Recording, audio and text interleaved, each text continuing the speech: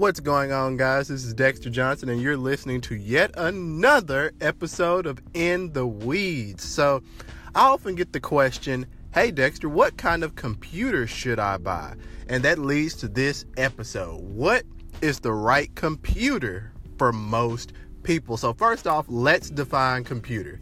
A computer is simply a tool used for data processing. So, back in the day, computers would be, you have your old school Macintoshes, you have your old school MS-DOS machines, you have lots of things that are capable of input that can show you some things back on the screen.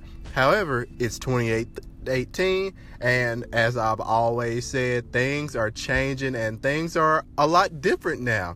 I mean, an iPad can be an acceptable computer for a lot of people. Think about it. There are tons of people out here who really don't need to create anything. They're just consuming content. They're looking at YouTube. They're pulling down emails. They're on Facebook forever, unfortunately.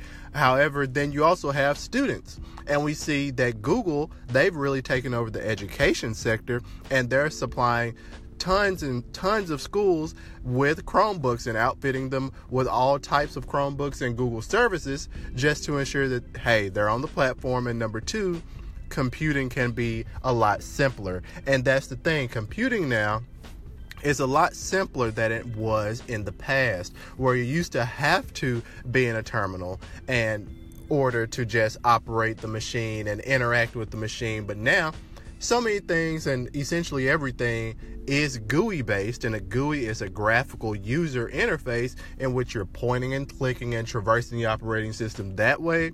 Or you have the touch model, which is pioneered by Apple, Android, and the like, and you really don't even need to have a mouse. However, just to let you guys know, you can use a mouse in Android. So the fact is, the computer definition is changing and shifting over the years, and with it being a lot simpler to access, is kind of breaking down that barrier. So I can't honestly tell you what's the right computer for you.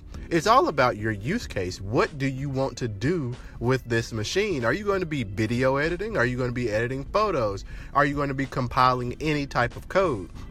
And if that is the case, then you do actually need a good physical desktop or laptop solution that is designed for heavy processing. You need something with a good CPU. You need something that has a lot of RAM and a lot of storage so that you can really crank those bits out. However, if you're just sitting back and relaxing and you want to have something where you can casually browse the internet from time to time, a tablet can work just fine for you. Or if you're heavily engrossed in Google's ecosystem, a Chromebook, which essentially just runs the Chrome browser on a very stable flavor of Linux, then that thing will work just fine for you. So guys, what's the right computer for you?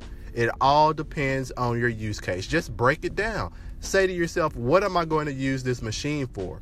Set your budget and then go out there and get the machine that is best for you. But I don't want you guys to go out and think that a computer has to be a laptop. It has to be a desktop. No, that definition has changed.